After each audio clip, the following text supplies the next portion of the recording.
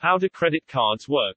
A credit card is a wonderful convenience that lets you pay for your purchases online or offline without cash. But how does a credit card work? Let's begin by examining a credit card carefully. A credit card comes with the following: a number that uniquely identifies it, an expiry date, the name of the holder, the logo of Visa or MasterCard, the two companies that provide the infrastructure and systems that process credit card transactions. On the back of the credit card is a magnetic strip or chip, the CVV number. This is needed for online transactions. How do credit cards work? Let's take a look at what happens when you use your credit card at a retail store.